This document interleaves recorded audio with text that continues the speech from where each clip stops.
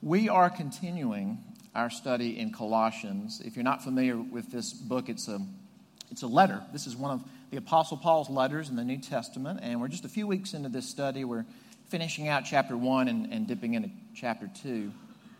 We're going to start in Colossians 1, verse 24, and if you don't have a Bible, you can just follow it there in the bulletin. Before I read this passage, let me read you from a biblical proverb. Just the first part of this biblical proverb. This is Proverb chapter 25, verse 2. It is the glory of God to conceal things. And it goes on to say that it's the glory of kings to search those things out, try to figure out those things. But it starts out saying it is the glory of God to conceal things. That one of the things that makes God God is that He wants you to know the things that you need to know, but there may be a time where He doesn't let you know something, and then He reveals it later, and that He knows how that needs to work and the timetable that needs to unfold. Apparently that really struck a chord with Paul, the apostle, because not just in Colossians, but when you look at his other letters, there's this thing that he likes to write about. And this term comes up, not just here, but in several of his letters, that he keeps talking about that there is this mystery. And it was sort of right under our noses the whole time. And God has now gone public with it. He's taken the veil of concealment off the mystery, and He wants you to know it. And here's the interesting thing. Then I'm going to read the passage. When Paul writes his letters in the first century, he's writing in a cultural context where there were things called mystery religions. These religions existed in the kind of places where he wrote churches. In mystery religions, there were secret rites of initiation. And, the appeal of mystery religions is, this is actually an old appeal. It kind of said, you got the masses out there, you got the riffraff, but there's really just a few of us that know, like that get the inside track to deeper wisdom and understanding the mysteries of the universe, how things really work. And if you join this religion and you go through the initiation, you'll be privy to that information. And so it's very exclusive. And Paul loves to write about, there is this mystery, and I want you to know it because God has revealed it now, and it is inclusive, not exclusive. Colossians chapter 1, beginning in verse 24. Now, I rejoice in my sufferings for your sake, and in my flesh I am filling up what is lacking in Christ's afflictions, for the sake of His body, that is the church, of which I became a minister according to the stewardship from God that was given to me for you, to make the word of God fully known, the mystery hidden for ages and generations, but now revealed to His saints. To them God chose to make known how great among the Gentiles are the riches of the glory of this mystery, which is Christ in you, the hope of glory.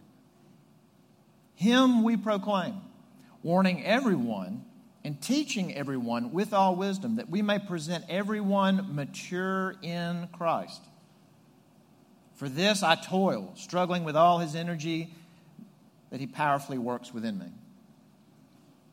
For I want you to know how great a struggle I have for you, and for those at Laodicea, and for all who have not seen me face to face, that their hearts may be encouraged, being knit together in love, to reach all the riches of full assurance of understanding, and the knowledge of God's mystery, which is Christ, in whom are hidden all the treasures of wisdom and knowledge. I say this in order that no one may delude you with plausible arguments. For though I am absent in body, yet I am with you in spirit, rejoicing to see your good order and the firmness of your faith in Christ. This is God's word.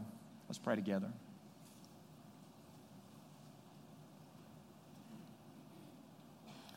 Father, thank you for the rain and the cold and the gray. That is just what we needed.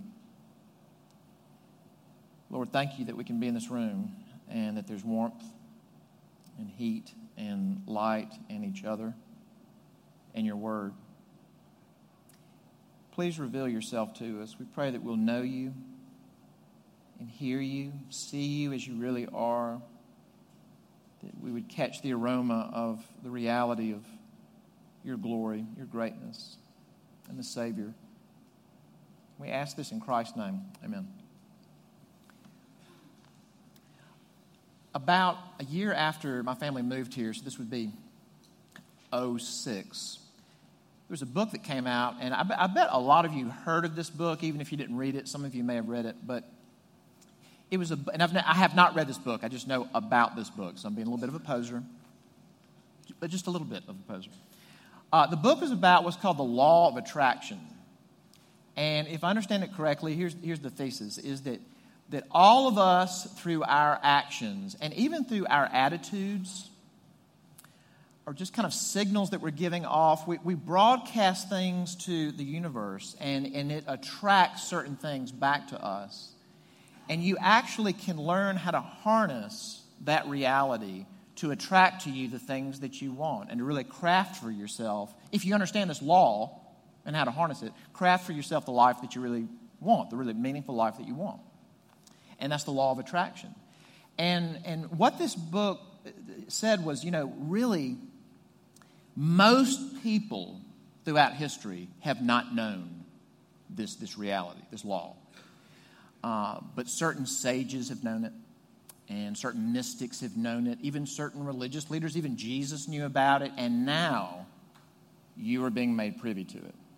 And this, from a marketing perspective, this was brilliant. The title of the book was not The Law of Attraction.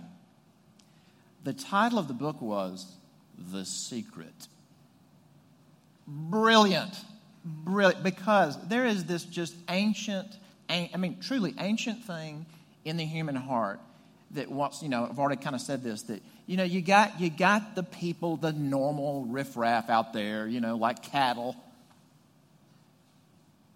But there really are just a few of us that can be trusted with the inside track, like the real secrets of deep wisdom and deep understanding and how the universe really works. These mysteries. Only a few of us can really handle that, and I think that you're one of them. So, come join us. That's extremely appealing to us. New Testament scholars have really spilt a lot of ink trying to figure out what was going on in Colossae that prompted some of the things that Paul said. And we don't know exactly. Really brilliant scholars have come to different conclusions. But if you look at some of the clues that are there, here's what seems to be the case. A guy named Epaphras heard the gospel of Jesus Christ. When Paul was about 100 and something miles away, Epaphras heard him, and he believed. He brought the gospel to Colossae. People became Christians. A young church started there.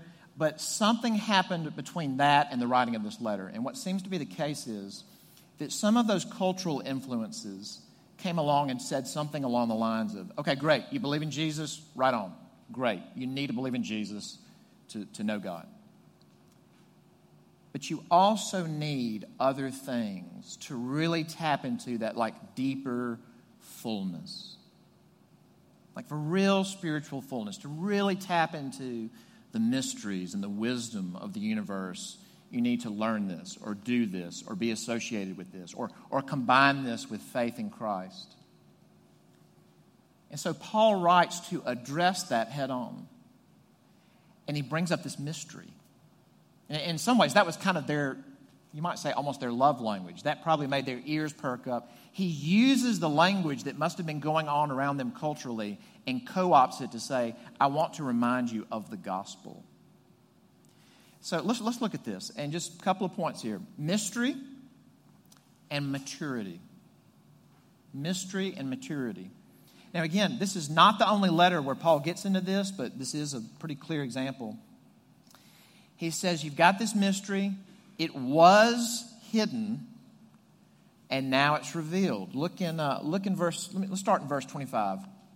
He's talking about his own ministry. He says, of which I became a minister according to the stewardship from God that was given to me for you, to make the word of God fully known. In other words, so I was entrusted with this thing that you need to understand, because if you don't understand this, you can't understand God's word. Like this, you won't have the key to unlock the scriptures if you don't have this thing that I'm ministering to you. All right, to make the word of God fully known, verse 26, the mystery hidden for ages and generations, but now revealed to his saints. Okay, so what is it? Verse 27, to them, to those saints, God chose to make known how great among the Gentiles are the riches of the glory of this mystery, which is Christ in you, the hope of glory. And he refers to it again down chapter 2, the last part of verse 2. He says, the knowledge of God's mystery, which is, what's the mystery? Christ. Another esoteric book here. Do you remember the Da Vinci Code? Oh, the Da Vinci Code. Did you read the Da Vinci Code? Probably saw the movie, even if you didn't see the Da Vinci Code. And this has been out for like 12 years, so spoiler alert, I'm going to tell you something about the Da Vinci Code. But part of the theme of the Da Vinci Code is this thing about the Holy Grail. And the mystery was, all right, now you've heard about the Grail. You've heard that this was the cup that Jesus actually used at the Last Supper, and in some Grail legends that it was the cup that even held his blood as he was on the cross. But you have thought of the Grail as a cup that contains the blood of Jesus. And the real mystery, or the code that is broken, is that the Grail is actually a person that contains the blood of Christ. So that was the big reveal in the Da Vinci Code. There's something like this in Paul's words, because again, he's writing to people who live in a world with mystery religions and the pursuit of deeper wisdom, and kind of like the cosmic secrets of the universe. And he says this, do you know what? Those secrets actually exist. The deeper wisdom, the real treasures of deep wisdom and understanding of the universe, it actually exists. But you don't find it like on a tablet or on a stone or in a scroll or behind a door or in a temple. It's a person. Like, listen, this language is so beautiful. Again, chapter 2, the end of verse 2. To reach all the riches of full assurance of understanding and the knowledge of God's mystery, which is Christ, in whom are hidden all the treasures of wisdom and knowledge. How much of the treasures of the universal wisdom, secrets, knowledge, wisdom, understanding, how much of that is in Christ? He says, all those treasures are in Christ. Okay, that was important then, and that is important now, because there are all these different ways to communicate to like the normal Christian who he or she believes in Jesus. There are all kinds of ways to come along to a person like that and say, okay, look, you believe in Jesus. That's great. But if you're going to really tap into a deeper, fuller spirituality, you need to believe in Jesus and you need to blank. It can be theological. It can be a practice. It can be a discipline. It could be, you know what? You need to believe in Jesus and you need to have this second blessing of the Holy Spirit. When the New Testament says, if you believe in Jesus, you are filled with the Holy Spirit. You are anointed with Him. And if you don't have the Holy Spirit, you don't have Christ. If you believe in Jesus, you are united to Him. Jake preached about this last week. And this is a mystery. But Paul loves this, and he keeps emphasizing it.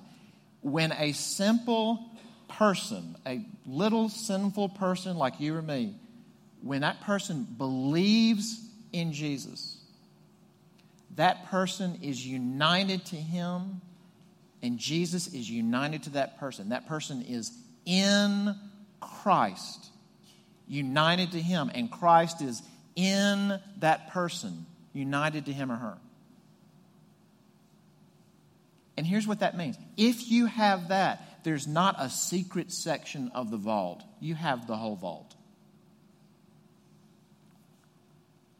And I want to exhort you about that, exhort us about it, that don't let anyone come along and rob your joy and say, okay, hey, you believe in Jesus, that's great, but you also need to, like, blank. Believe in Jesus and practice mindfulness. Believe in Jesus and journal. I have made exactly 147 attempts in my life to become a consistent journaler. I have failed 147 times.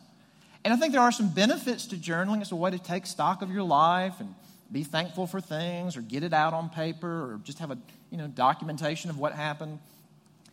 And I know it's so tragic that all the people who are going to write biographies of me will lack primary source material. All right, he said sarcastically and facetiously. Yeah, that can be great, but don't let somebody come along and say, like, if you're not doing that, you're not going to really have the spiritual fullness you should have.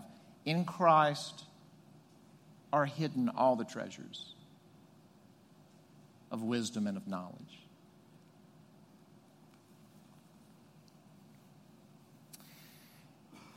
God wants the mystery to be known because he wants everyone to believe in his Son and to have what he has. Which leads to the second thing, and that's maturity. Maturity. Paul's ministry was hard. And he writes about this in some places. It's not like, Paul's just kind of marching into towns and laying it down, apostolic power, world-class mind, just knocking arguments down, knows the scriptures better than anybody, seen the risen Christ, can do some miracles, head on out. Talks about, oh my goodness, people I grew up with who disowned me. The Jews opposed me. The Romans opposed me. I've been beaten. I've been stoned, left for dead, shipwrecked, been cold, been hungry. The weight of the churches is on me all the time. His ministry was hard. All right, so why did he do all this hard stuff? When you see somebody doing something hard, you should ask, why is that person doing that hard thing? Verse 28. Him, that's Jesus, we proclaim, warning everyone and teaching everyone with all wisdom. Why? That we may present everyone mature. Or you could translate that, complete in Christ. I go all over the world. I place myself in harm's way so that people will not only believe in Jesus, but they will grow into mature believers. That they'll grow up and be complete. How is that produced? How is maturity produced? Look again in verse 28. What did he say?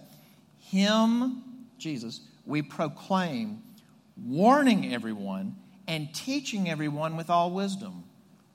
How do people who believe in Jesus, how do they grow and become more mature? How do you grow up spiritually? You have to have teaching, but it's a particular kind of teaching. And wow, this is important. It is possible to open the Bible and teach and use cool examples and really get people stirred up and not teach Christ. It is possible to open the Scriptures and just teach an ethic. And that is not apostolic preaching. He said, when we come to you and when we train other people, we equip people, we proclaim Christ. And I feel like I've got to say this over and over for my sanity and for your sanity too, is that the reason that I hope when you're here or you're in a community group that it always goes back to Jesus is because that's the only way we will grow. It is the only way that we'll change. It's the only thing that's life-giving. It would not be hard to just get together and just bombard you with ethics and beat you about the head and shoulders and send you to your cars feeling worse, and it won't change you. And it's life-robbing. You have to have teaching. But did you notice the other thing he said in verse 28? We proclaim, we teach, and we warn. You have to actually get warned sometimes to grow up. And we really recoil from that. But you know, when someone opens God's word, or just in friendship, in the relations of a friendship, when somebody says something to you like, hey, look, I love you, but I've got to be honest with you. When I look at you, I feel like you have made work and productivity ultimate. Everything bows to your work. I want to warn you, that's not good for you. Man, that is love. And when we don't have that kind of honesty, we don't grow up. Or how about this? Like for somebody maybe that is single, and they really appropriately, they say like, yeah, I'd love to be married. I'd love to meet that person. That's a wonderful thing, but it might be that you can go into a territory where a friend has to say, hey, look, I feel like you have made love or a significant other or marriage ultimate. I think you've made marriage an idol. That's hard to hear. But that's love. That's a loving warning. Or if you're a parent, that, hey, I think your kids have become everything for you. Yeah, I love you, I watch you, but I feel sometimes like I don't know where you start and the kids stop. Kids are a wonderful gift. Kids are not to be ultimate. All of us need those warnings, not just from pastors, but from friends. He says, we warned you when we were with you so that you'll mature. Okay, that's how it's produced, but what does maturity produce? So like what are the hallmarks of it when it shows up? Let me point out just a couple here. Like when you think about somebody growing up, how would you know when somebody grew up? Just in life. Maybe somebody you went to school with. Well, here's one. You know somebody has grown up when they give themselves for others. They just give themselves for, like, think about this. Think about, I bet some of you went to school with somebody, and when you were in high school or if you were in college together, they were funny and they're kind of social butterflies and they're all over the place and just not really taking a lot of responsibility seriously. And maybe later in life you've bumped into that person, 30s, 40s, 50s. And let's say that person actually now has people working for him. And this person is known not only as a hard worker, but will actually absorb things for the benefit of the people that work for her. And we look at a person like that and we think, well, you grew up. You grew up. And we're not being ironic. We mean it. You're a grown-up. Listen to the language. Go back to verse 24 of how Paul models this. He says, now I rejoice in my sufferings. And by the way, don't forget, he wrote Colossians in prison. When he says in my sufferings, that's not an abstraction. He ends the letter saying, remember my chains. I rejoice in my sufferings for your sake. And in my flesh, I'm filling up what's lacking in Christ's afflictions for the sake of his body, that is the church, of which I became a minister according to the stewardship from God that was given to me for you. What does maturity look like? It's where everything is not about me anymore. And I give myself for others, whether those are employees or people that I work alongside, or whether that's to my family or to children. Spiritual maturity means I give myself on behalf of you. Like here's how real life brass tacks that is. And this is like, understand there's not a scold behind this. This is just saying like, okay, our life as a church. I know that sometimes even when you've committed, let's say, to a community group, when the night or the afternoon or whatever rolls around for you to go to it, you just feel like, no. And that could be because you like what you're watching on TV, or you're napping, or I just don't want to be with people, or some of you are even introverted, which is really weird, but said the introvert.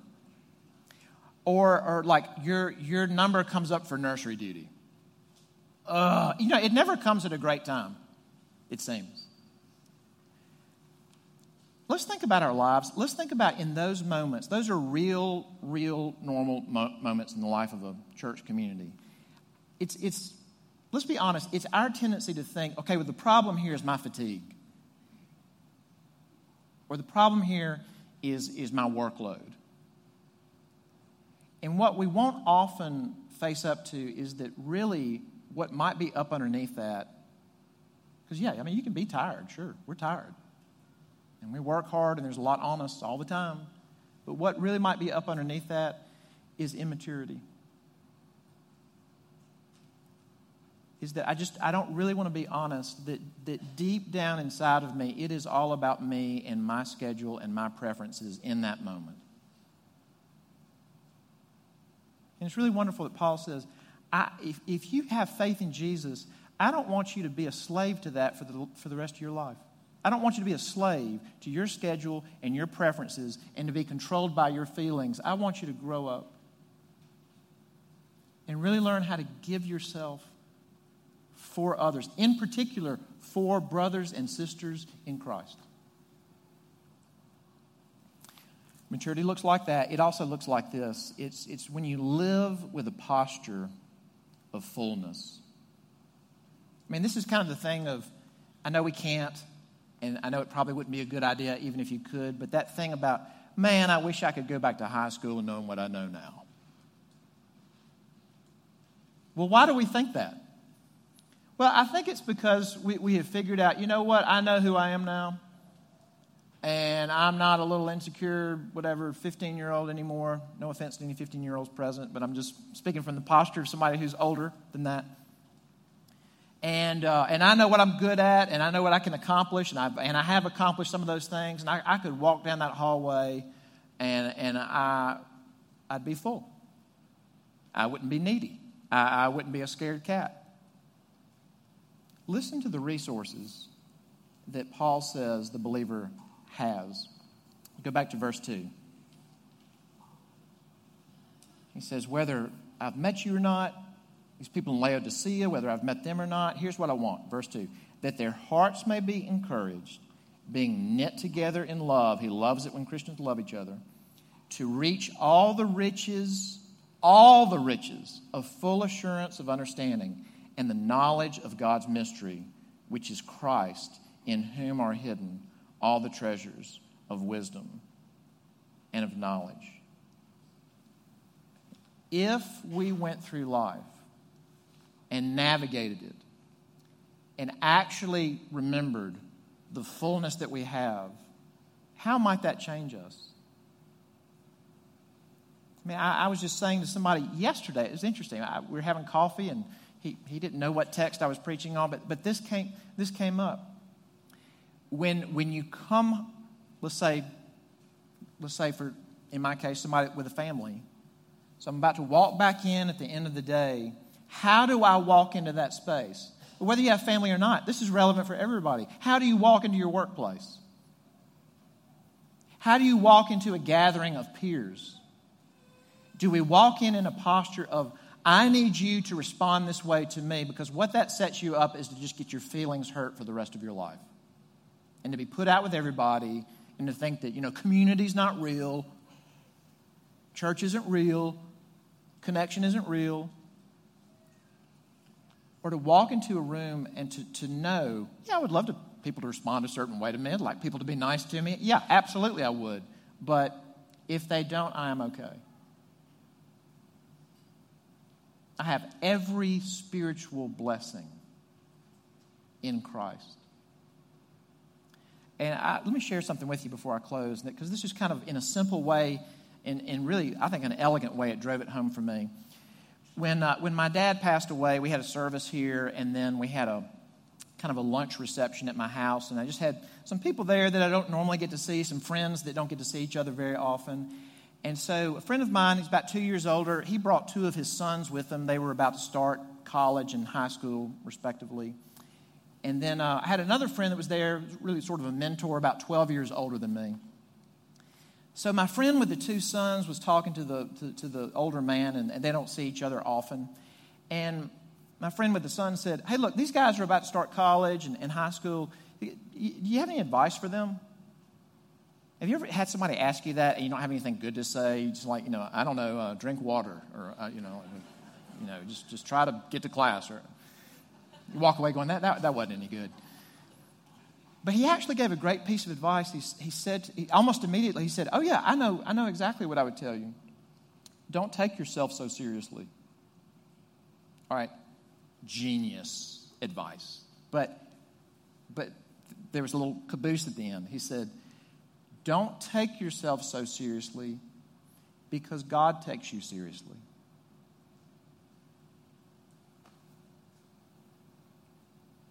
God takes us so seriously that his Son went through, just like the thing that Adam talked about in the assurance of pardon. He was in anguish so that we would be redeemed. He takes everything that he did for us, all his suffering and death, burial, resurrection. He takes it and he ascends to the Father, and he sends the Holy Spirit to live in us. When Paul says Christ is in you, it's not pretend. The Spirit who proceeds from Jesus Christ, seated at the Father's right hand, lives in us. God takes you seriously so that you don't have to spend the rest of your life running a PR campaign about yourself and ready to nurse a grudge over the latest person who's hurt our feelings. But that we have fullness. We're grown-ups. We can serve each other and not get credit for it. We can navigate life with a posture of fullness. Let's pray that would be the case. Let's pray. Our Father, we ask that you would do the very thing that's described in this text, the very thing that Paul labored for with his brothers and sisters. That because of the mystery of what you have done through your Son, that because your Son is not just for the Jews, but he's for all the world, Jew or Gentile, men, women, slave, free, that you would show us the fullness, the riches, the wisdom, the power, the maturity that's to be had in your Son. We pray that we would not go through life immature, that you would grow us, that you would change us, that you'd craft these hearts of ours. Father, if there's anyone here who's never actually placed their faith in Jesus, would you give her faith even this morning? Give him faith. Draw them to yourself. We ask this in Christ's name. Amen.